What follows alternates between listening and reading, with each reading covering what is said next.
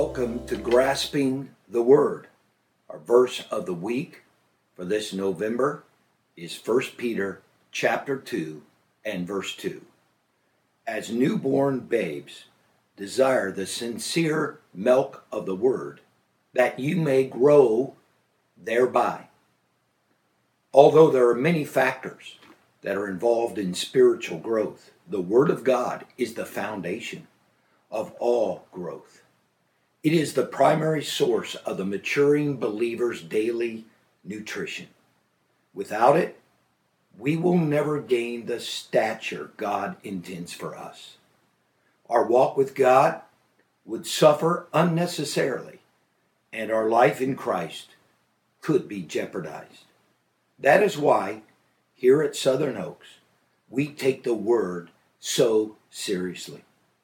This Grasping the Word podcast is just a small part of the overall GRASP initiative in which we are participating.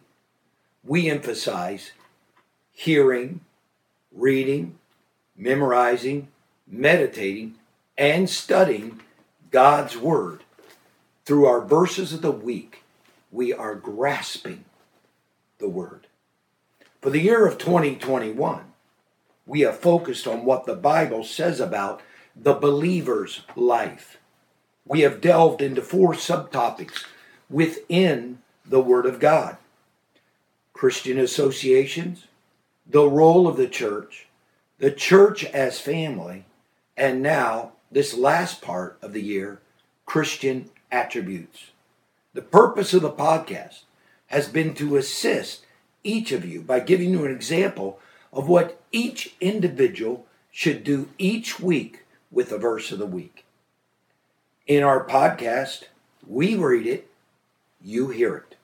We also demonstrate how to benefit from meditating and studying the verses. Our desire is that each of you get the absolute most out of every verse for your own spiritual growth. The podcast has also emphasized worshipful response to each verse by offering a song of the week and also praying the principle of the verse. By this initiative, by the end of the year, we would have grasped 41 verses relative to living the life of a believer. Properly applied, it will bring growth to each of us. For this cause, Peter said, desire the sincere milk of the Word. Throughout this year, I pray that your hunger for the Word of God has increased more and more, along with your knowledge of God's Word and His will.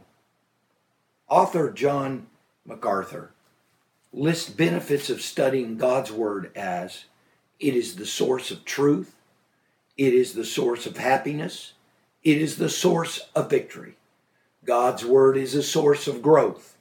It is the source of power, and it is the source of guidance. When we leave the Bible on the shelf, we're leaving truth, happiness, victory, growth, power, and guidance on the shelf. And we are stunting our progress in Jesus Christ. A revival of hunger for the Word of God will inevitably result in spiritual growth and zeal for the things of God. You have at your disposal the podcast from this year on YouTube or audio versions on Spotify, Google, and Buzzsprout. Don't let this year pass you by. Keep going back and reviewing the verses, the podcast, for your spiritual growth.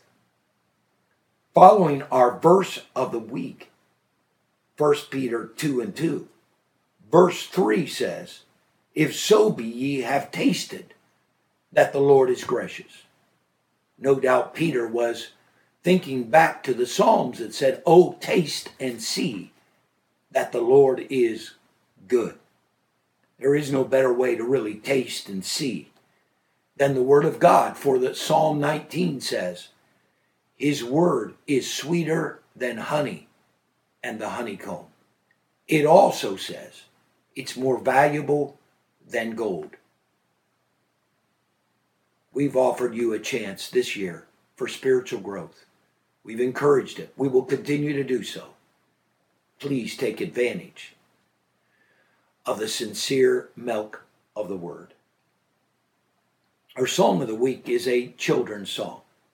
In fact, I changed the song because I heard this song mentioned to me Sunday by one of our Sunday school teachers.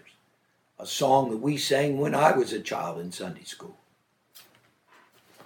Read your Bible, pray every day, and you'll grow, grow, grow.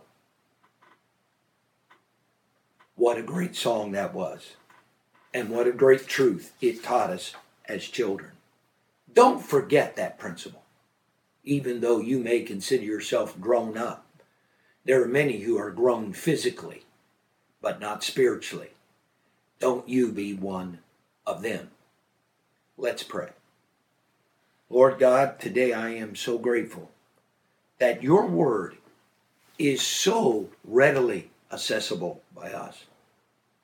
I know that there are men who even gave their lives to produce the word and put it into the hands of the common people and in the various languages where it could be communicated. I thank you today for your gospel. I thank you for the truth of your word.